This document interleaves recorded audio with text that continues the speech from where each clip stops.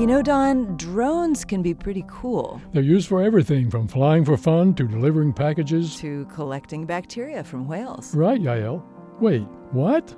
Scientists at Macquarie University in Australia use drones to harvest bacteria from the vapors that come from the blowholes of whales. That sounds crazy. How does it work? Well, they've fitted drones with petri dishes and GoPro cameras.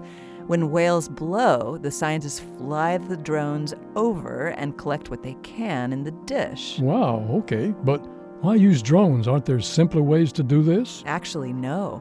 Scientists used to get bacteria samples from beached whales. That may have been easier, but beached whales are often sick, so the bacteria samples are compromised. The other way is to get on a boat and get close enough to whales to collect blow samples, but that can be dangerous. Okay, I get that. Another question.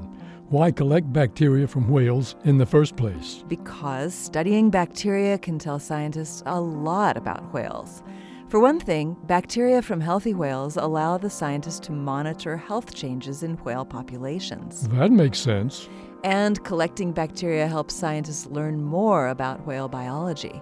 For example, the researchers found that the whales they studied had bacteria also found in other marine mammals, such as dolphins, but they also had bacteria normally found in fish. Interesting. So in any case, the point is that drones allow scientists to get close to whales in a way that they might not be able to otherwise. Yep, that's what science is all about. This moment of science comes from Indiana University. There are hundreds more moments of science on our website at amomentofscience.org. I'm Yael Cassander. And I'm Don Glass.